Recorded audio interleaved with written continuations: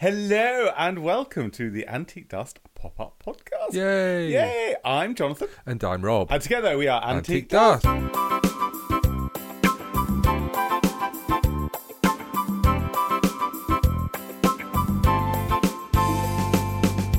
Woo! Yay! Yay. So Jonathan, what have we been doing? Oh my gosh, yeah. So reluctantly, I have to say reluctantly, but I was swept away, we have reviewed The Tomorrow's People.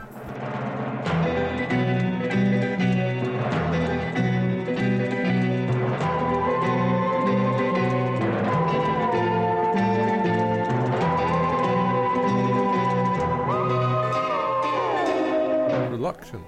Well, I'm more of a Howard's Way soapy drama and sort of, that sort of thing. However, I have actually been really, really drawn into the murky depths of sci-fi. Ooh. And we've covered the Tomorrow People, the original, the reboot, Yes. and the reboot. Woohoo. Oh my God! What? It just shows our commitment. It shows our commitment. Our commitment to the art. So we watched the very first storyline of the very first series. So we watched the original Tomorrow's People. Which was, that was done in 1973. 1973. Well, it was actually first broadcast in 1973. Yes. The year I was born. Yay! Yay! And I'm old enough to have some memories of the Tomorrow People, but the later series in fairness, from the 70s, not the 1973 version. I'm not that old. No, but it started in 1973 and it broadcast up until February 79. Yeah, it was only expected to last 3 years because that was sort of That was the long the expected length of a TV series. But it did it captured the imagination. So the rundown, it was created by a lovely chap called Roger Price, and it was done for ITV. Yes. I know. I wasn't allowed to watch ITV as a child. Yes, it was actually made by Thames Television for ITV, and it was kind of thought of as being ITV's equivalent to Doctor Who.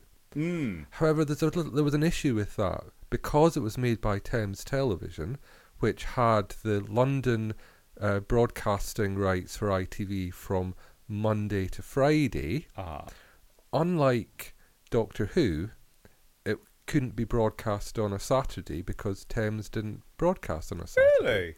Really? Yeah, which is why it ended up having a midweek Kiddie slot. afternoon slot. But then again, it's a kid's show. Of course it is a kids show.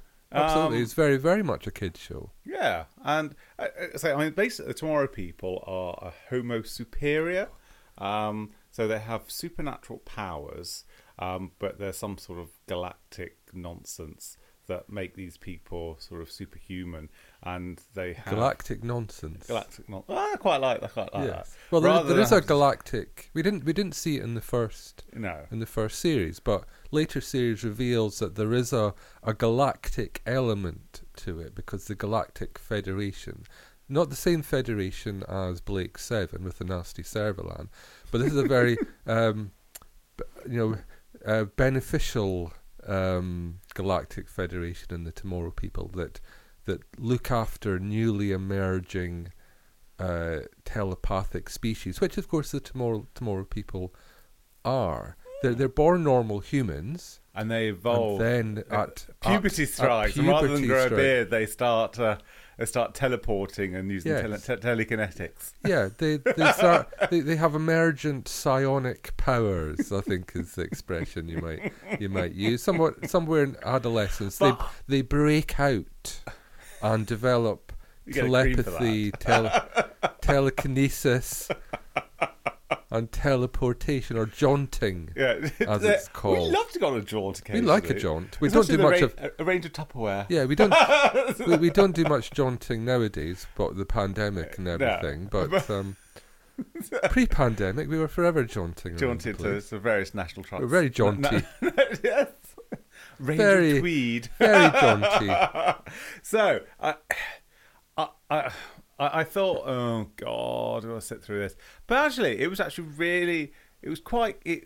really well introduced. I mean, all the stories we watched are the origin stories. So we meet the motley crew. So we have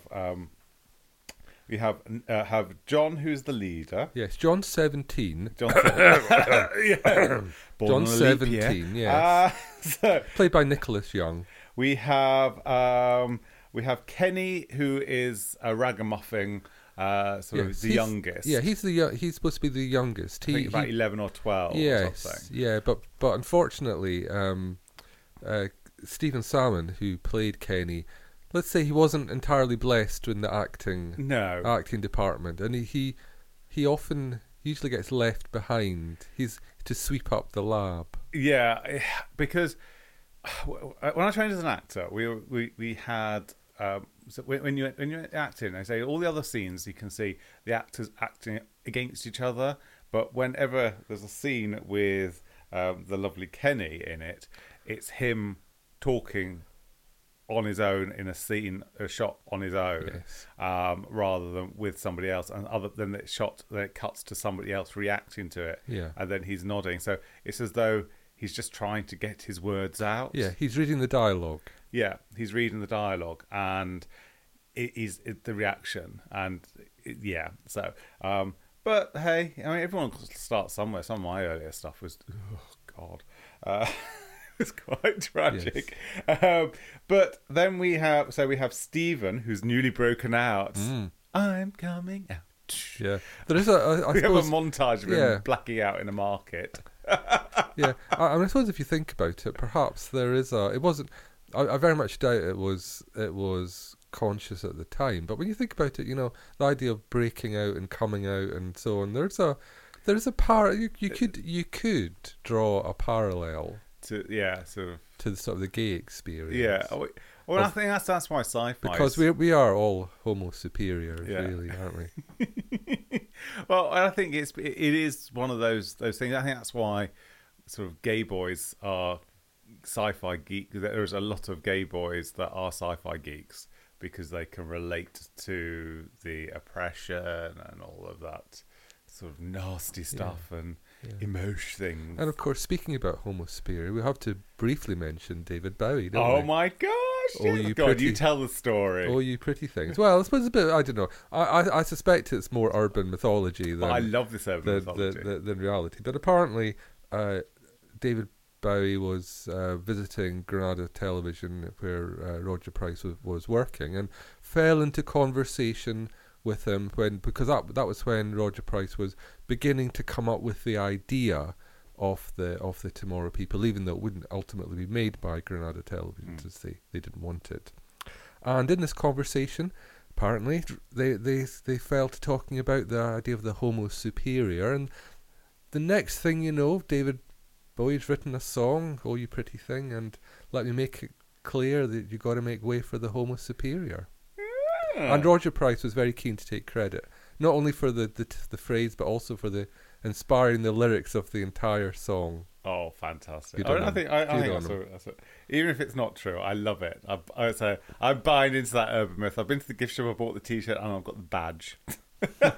Talking about badges, yes. Apparently, Tomorrow People was up against BBC Blue Peter. It certainly was, and that's why my experience of the Tomorrow People was relatively limited. Even though I certainly did watch some of it, it was relatively limited because we were a Blue Peter house. We were a BBC house, not an ITV house. I wasn't allowed to watch ITV. That's for the rough boys from the precincts. I watched that. Only common kids watched ITV in the 70s. So, but yeah, I thought it. So the acting is a little bit hokey, and the special effects. Have to bear in mind that this was the original series had a starting budget of £5,000, which was half the budget of Doctor Who.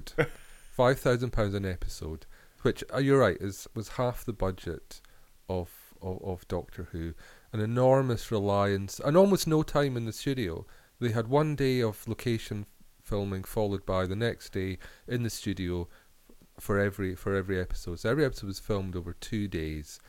Heavy use of sort of the chroma key, colour separation overlay style of special effects, which was shonky at its best in the 70s, and it wasn't just wasn't terrific. No. And Jedediah was meant to be the equivalent of the Master in Doctor Who. Yeah, it would be a recurring villain. A recurring villain. So, and unfortunately, and with a shape-shifting robot. Shape-shifting robot. And in fairness, the robot was quite shaky. Yeah, well, that's really why Jedediah didn't become the recurring villain, because Roger Price looked at the end result of the design of the robot and just threw his hands up in horror and never. Well, Jedediah did reappear in the finale of season 3, which was expected to be the end of the series entirely, but did not appear in robot form. Right. Thankfully. Thank goodness. That was a little bit hokey. And so we're introduced. I think the acting was really. Some of the actors were really good, because the people who were the bad guys, Ginge and Lefty, did actually have. Well, certainly Michael Standing, who played Ginge, was actually one of the better actors, in my opinion, one of the better actors. Certainly in the episodes that we watched, and in some ways, you can see that the better actors are really trying to carry the take the heavy lifting of the narrative. Yeah, and I think that's. It's admirable. I think everyone. It was a budget. It was a budgetary thing. It was. I don't think they expected people nearly 50 years later to be watching it. No, and that's something we always really need to bear in mind. I think is that whenever we watch any of the classic TV, there was no concept in anyone's minds back in 1973 that nearly 50 years later, morons like us will be watching yourself, love. and having opinions about something that was essentially throwaway. Yeah, but there were some really good themes running through it, and although the special effects were quite hokey and it was padded out a lot, but then again they were just looking for airtime. Yeah, but you know what I would describe it as being really quite charming.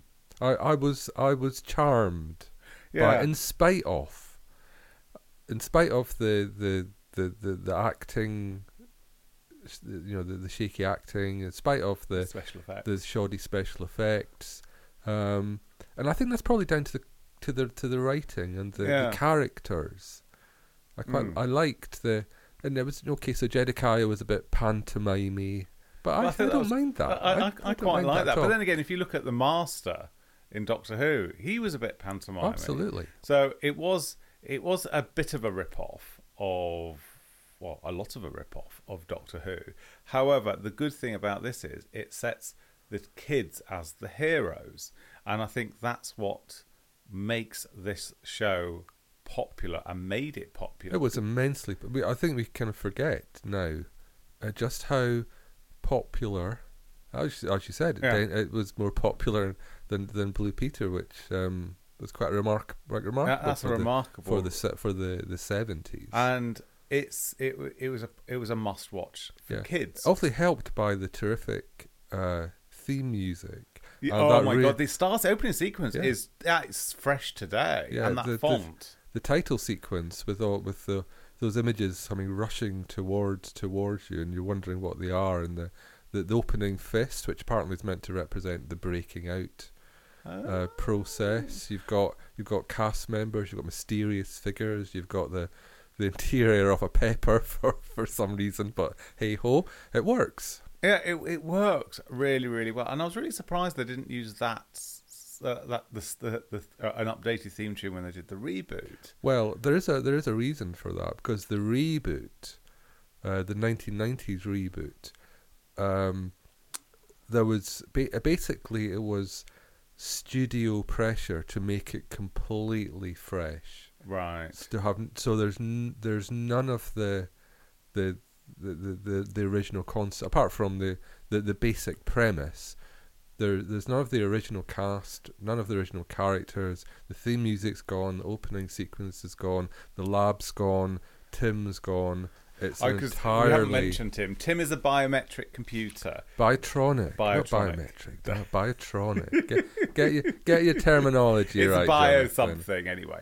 So it's a biological. It's a biological computer. And they have a base which is an abandoned factory or a tube. I think it's an underground station. Underground station, and so you've got all the templates for kids to really engage in. They've got a den, they've got a gang of people of different ages, and they're all getting on, and they've got a common goal to defeat the villain.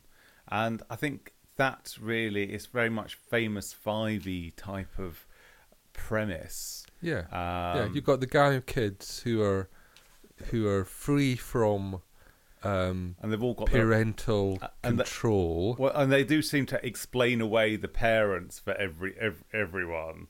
Because when I think was it Stephen? So Stephen is when he blacks out. It's so the parents aren't that noticeable. Yes, and Stephen's off having lots of adventures and is being kidnapped and is away for days and days and days, but no one really seems to be all that concerned about him. The mother's planning. Really. Mother's. She's already got the insurance claim in. She's on the cooking sherry, and she's planning an next fondue party. Yeah. So obviously you have to stretch. You've got to suspend your disbelief. Yeah. About some of, but then they're flipping teleporting around the place. So yes, you do have to suspend your disbelief anyway. Though it's one of those things when you consider it, it's easier to suspend disbelief about teleportation than it is to suspend disbelief about parental disinterest. Yes, neglectful parents. Yeah. So yeah, it's. But it's like Famous Five with telekinesis. Telekinesis. Sorry. Yeah. You can tell Jonathan is not used to talking about such things. It's all unfamiliar territory for him. Bless him. So the original it went for a long time, and the only reason it got cancelled is because they had there was the economic downturn. Yeah. Where sort of inflation was going all over the place. Yeah.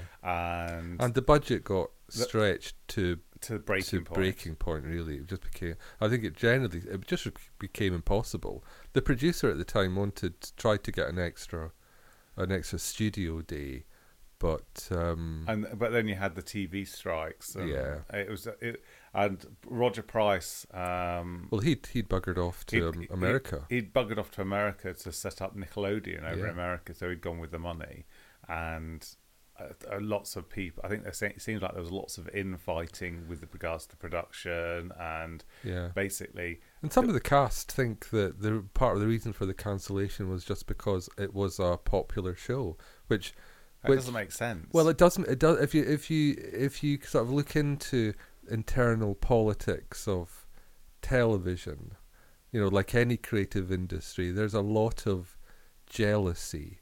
So while it's good for the TV station or the company that makes it, within the internal politics, politics of greed and envy, people are always delighted to see shows that they aren't involved in fail. Or be cancelled, even if they are popular shows. Or be taken off the top slot. So it gives other people a chance to bring their stuff out. Which is fair enough. I mean, things can't go on forever and ever, but then again, look at Coronation Street. But at the same time, it was for a show that, as I said earlier, the usual length of these shows was 3 years. It went for 8 years, so it had a pretty good... Had a good run. It's just unfortunate because the series... The last series ended with just 4 episodes, and I think it should have been 8 episodes, but because of the strikes and everything, they could only do the 4, and then that was it. And I think they have done radio plays. Well, there was a big finish. There's a Big Finish revival for a few years. They brought out a few dramas until the licensing was revoked. But that was after the 1990s revival. Speaking of Nickelodeon, Yes. Yeah, so so- Roger Price comes back to the forefront. so Nickelodeon had been repeating 70s Tomorrow People with some success, and go, hey, Roger Price, do you want to make some more Tomorrow People? Yeah, and in fairness, that it had the it had the chap from who was very popular, Christian Schmidt, Christian Schmidt, yeah, he played Todd, didn't he? He played Todd in in Neighbours. Neighbours. He plays Adam, and then you had a multinational cast, so they could syndicate it elsewhere. Yeah, so with a couple of Americans. Yeah, there's two Americans. Yeah, and lots of location footage in America. America loosely as American vehicles and in very obvious London locations. But never mind. Mind. I mean, but in fairness, that it was done. It was quite a lot of comedy, and that was one of the things that was very noticeable for me was how much of it was played for laughs, and in fact, to the point that I started to get a little bit fed up. But apparently, when I was rereading it, because we only watched the first series, which was 5 episodes. It was the longest.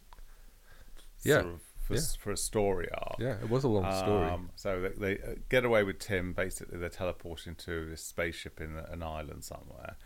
Somewhere in the South Pacific, I think, isn't it? Yeah, something like that. And basically, so they haven't got a talking computer. They play the same joke over and over again. Yes. With them sort of being shot out of these tunnels. Yeah. So there's a joke about them always landing in the sea, which happens on multiple occasions. It gets tedious. It does get tedious, and then they're shot out when they can't just climb out of this. Should explain that on this deserted island there's a buried alien spacecraft that seems to form their headquarters, but whenever they spontaneously jaunt, and I don't think it's called jaunting, I can't remember, but whenever they spontaneously teleport, they're always drawn towards this island, but they never quite manage to hit it. They always end up splashing into the water, and then when they climb aboard this spacecraft, they're sort of sucked down a tube into it and land up in this. Yeah, and when they go out, they're propelled out of this same tube through the air and onto Adam's tent. Yes. It does make the joke that when he says after this has happened, after his tent has been demolished about 20 times, he said, "I need to move the tent." Yeah, which is funny, but it does get a little bit tedious. Yeah. So, but the actors are good, and yes. So on the whole, the actors.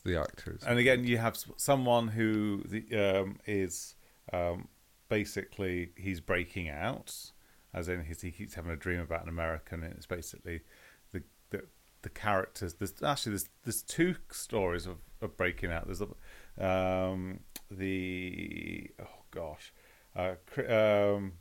Lisa is an American, and she's breaking out because she teleports out after doing a stage show and disappears, and also.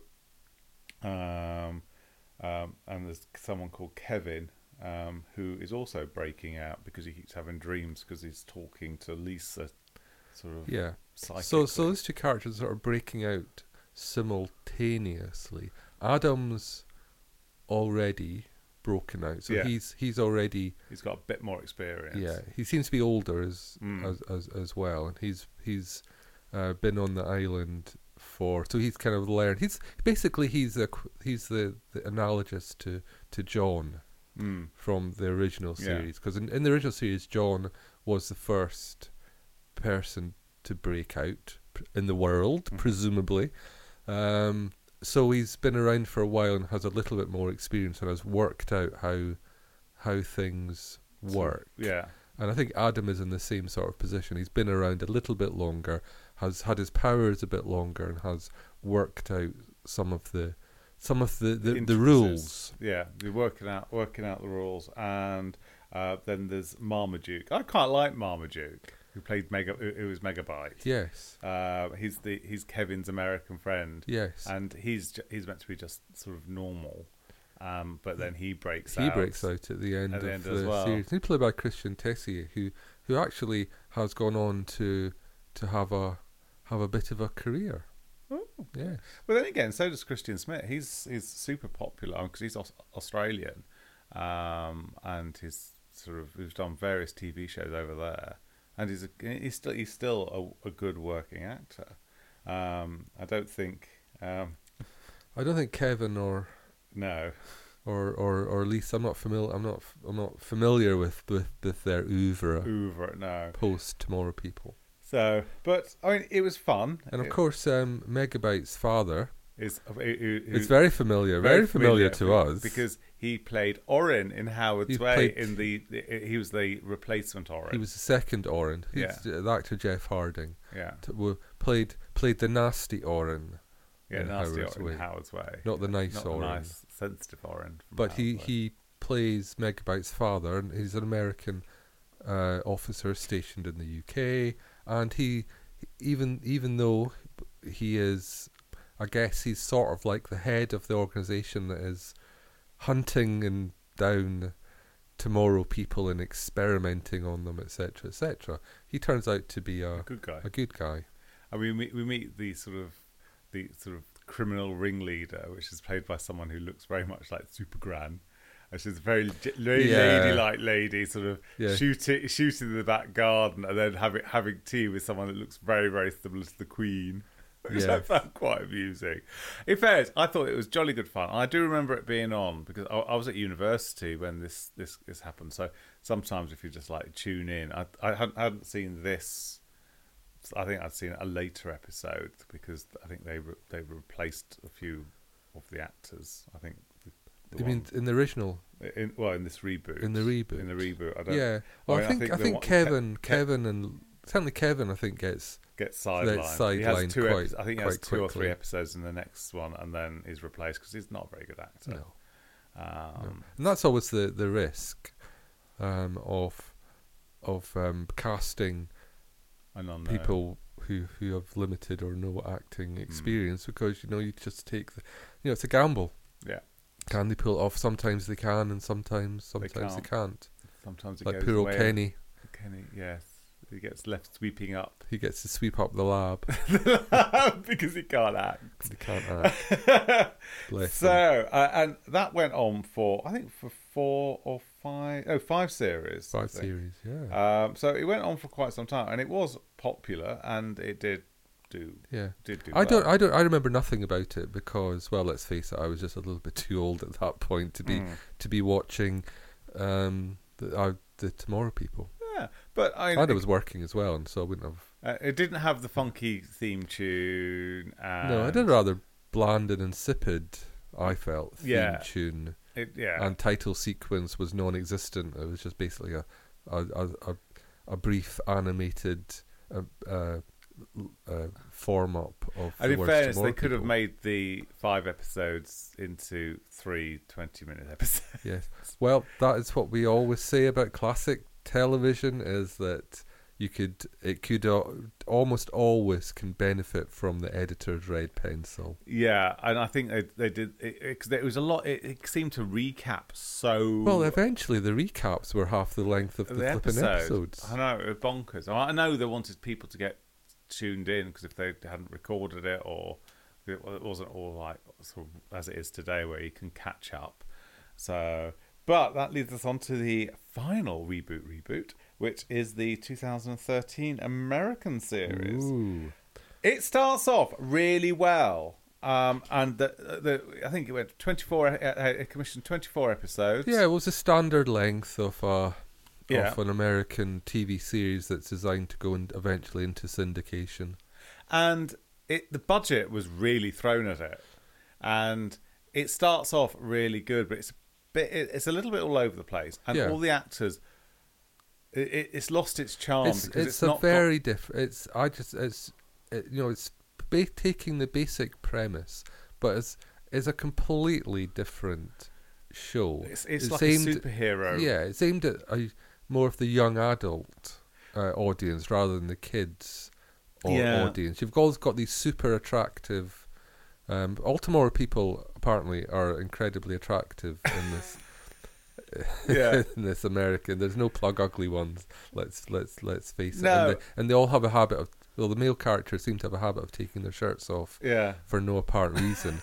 Partly that's around the one of the creators was Greg Berlanti, who is an American TV producer who's done all kinds of stuff. You know, he's probably best known now for creating the Arrowverse, and Right. one of the expressions that is used in relation to the Arrowverse is absposition. And absposition is the idea that male characters explain the plot With a shirt off. with a shirt off. The shirt off their abs. Yeah, while doing exposition. And there is an element, I think, of that I'm beginning to emerge. The Tomorrow People was around about the same time, but you can see that idea is beginning to emerge in the Let me People explain this plot point with my shirt with off. my shirt off.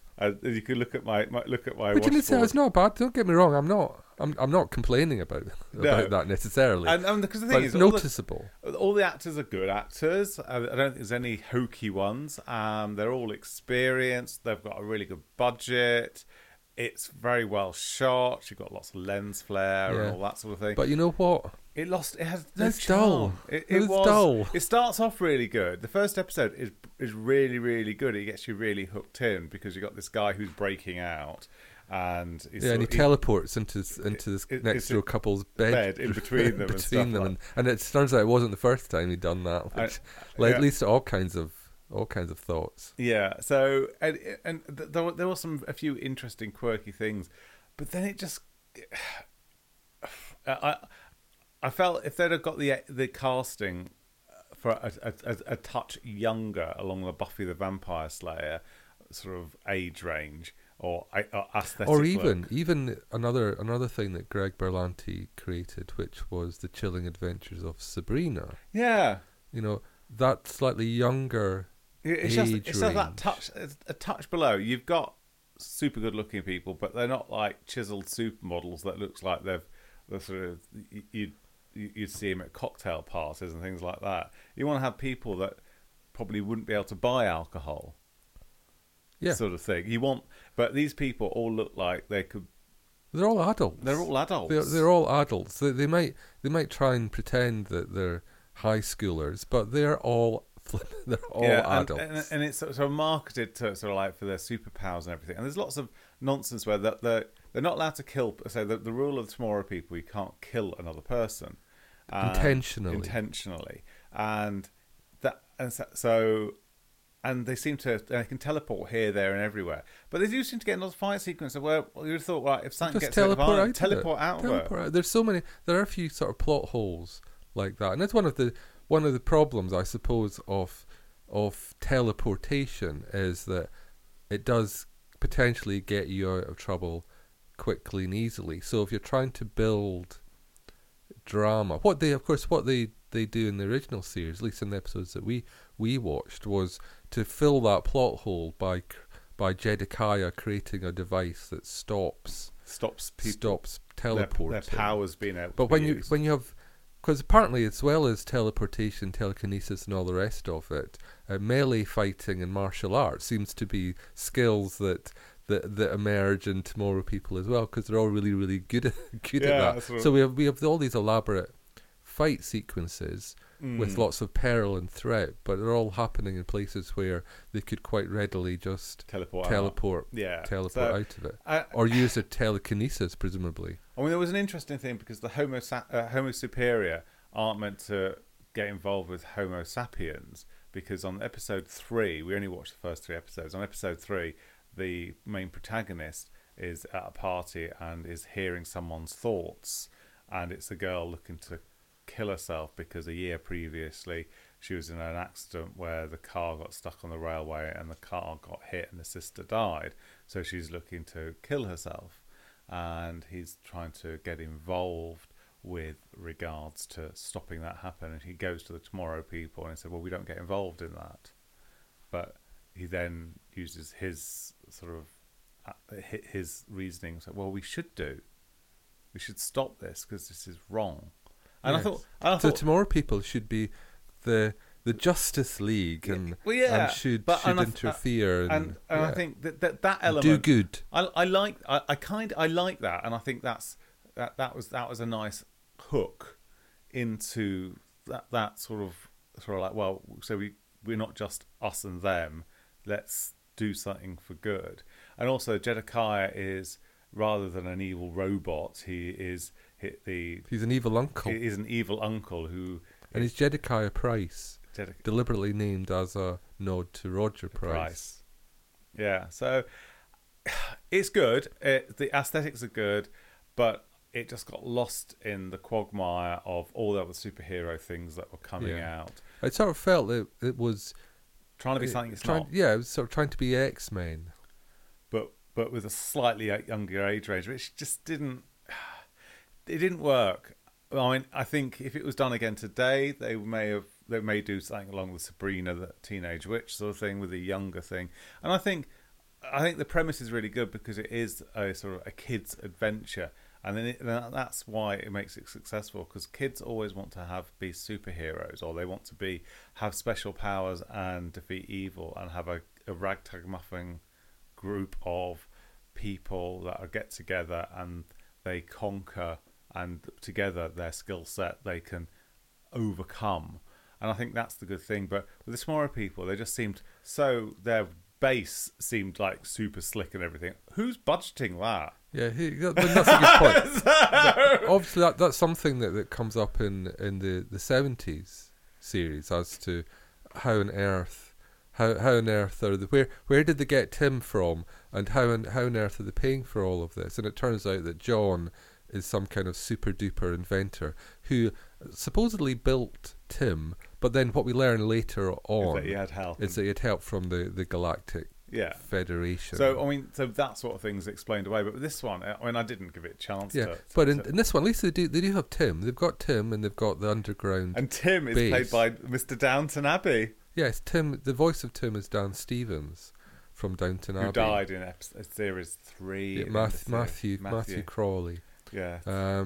But Tim appears to be an LCD projector rather than a supercomputer, which is slightly peculiar. Well, Tim in the reboot, Tim is stolen technology from Jedediah Price.